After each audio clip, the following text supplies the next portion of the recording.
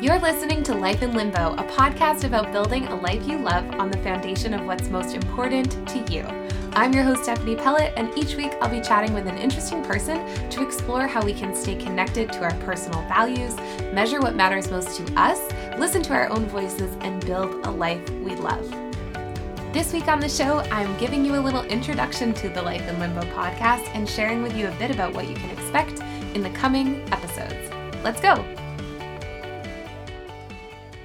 Hello and welcome to the first episode of the Life in Limbo podcast. Thank you for being here and for making the time. I really appreciate it. I'm Stephanie, and some of you might know me from my blog, which is also called Life in Limbo, or maybe from my previous podcast, which was called Guinea Pig and Green. It is still up on iTunes if you feel like listening to it. I ran it with my friend Laura for 3 years. That was such a fun project, and I've basically wanted to start making this show ever since we stopped recording that show. So it feels good to finally be doing it. And I wanted to jump in for this first episode and tell you a little bit about what to expect from the show. Over the course of this season, I'm going to be talking with interesting people about how they stay grounded in what's truly important to them as individuals and how they are building and living a life they love based on their own personal values. So this is an important distinction to make, I think, and it's one I've been thinking about a lot lately, which is what happens when our personal values differ from the values we've inherited from our families and our culture and our society. What do? Right? We get all these messages all day long, every day about how we should be living and what we should be focusing on. And I have found for myself that it can be really tricky to separate out my voice from all of these other voices that are constantly bombarding me every day. The messages that we choose to believe and the ones we choose to listen to have major impacts on our lives. They affect the projects we choose to work on and how we spend our time, and also how we feel we should be measuring our progress in all of the various areas of our lives.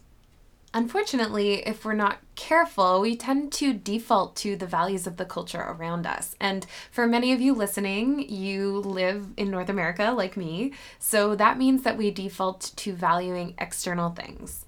Our society tends to put a huge emphasis on money and power and fame, and these end up being the major forces that motivate us in most of the activities we choose to do.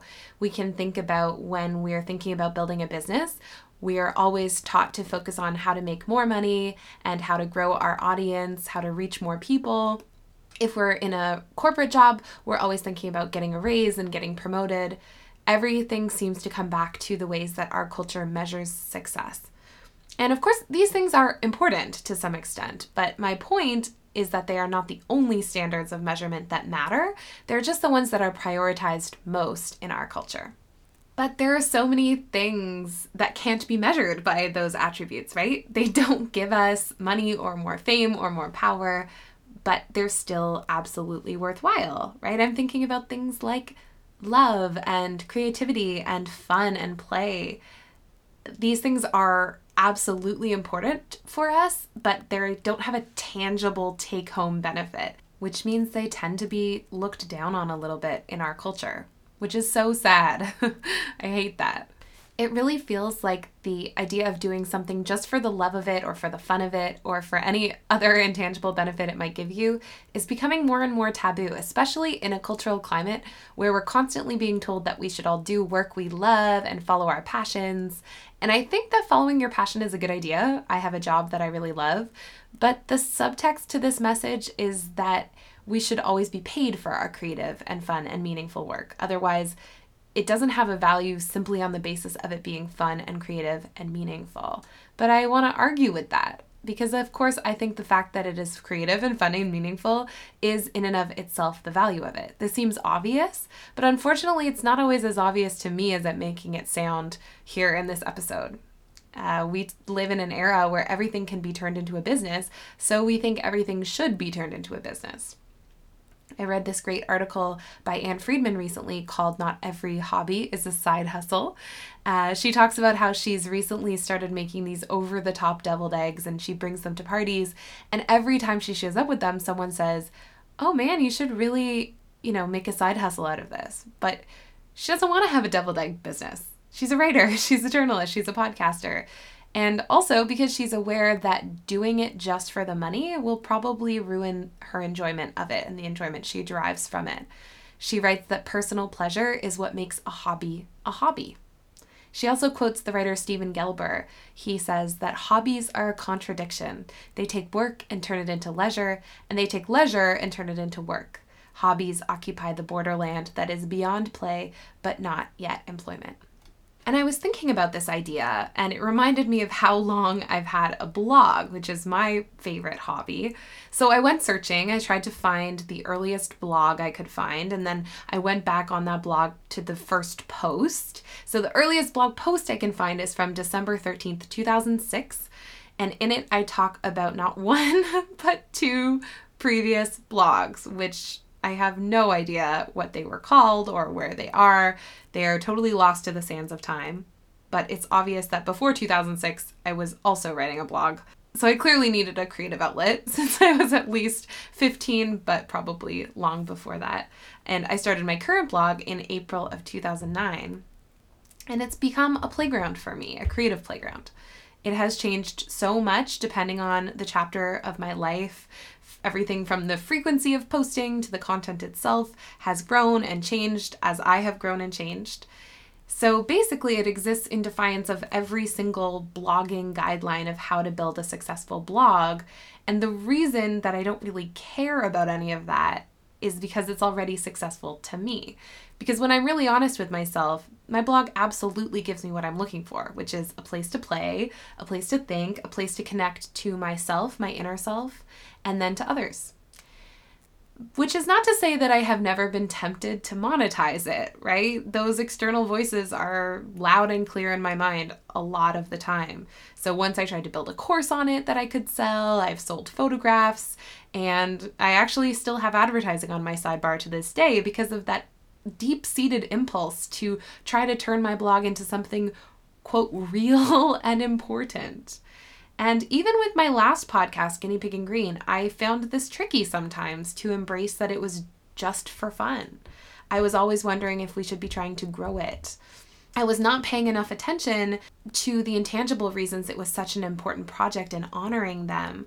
It was a way for us to stay in touch when I lived in other countries. It was a way for us to try new things and to make something cool that still lives in its home on the internet. And I struggled to let those very valuable reasons be enough of a reason to make a project and to devote energy to it.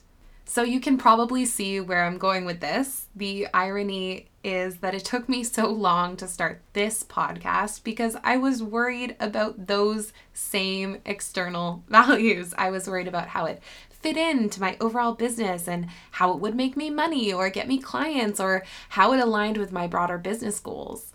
But I was ignoring all of the intangible and internal and intrinsic reasons I wanted to start the show, which is I want to have more intentional conversations with people I find super fascinating.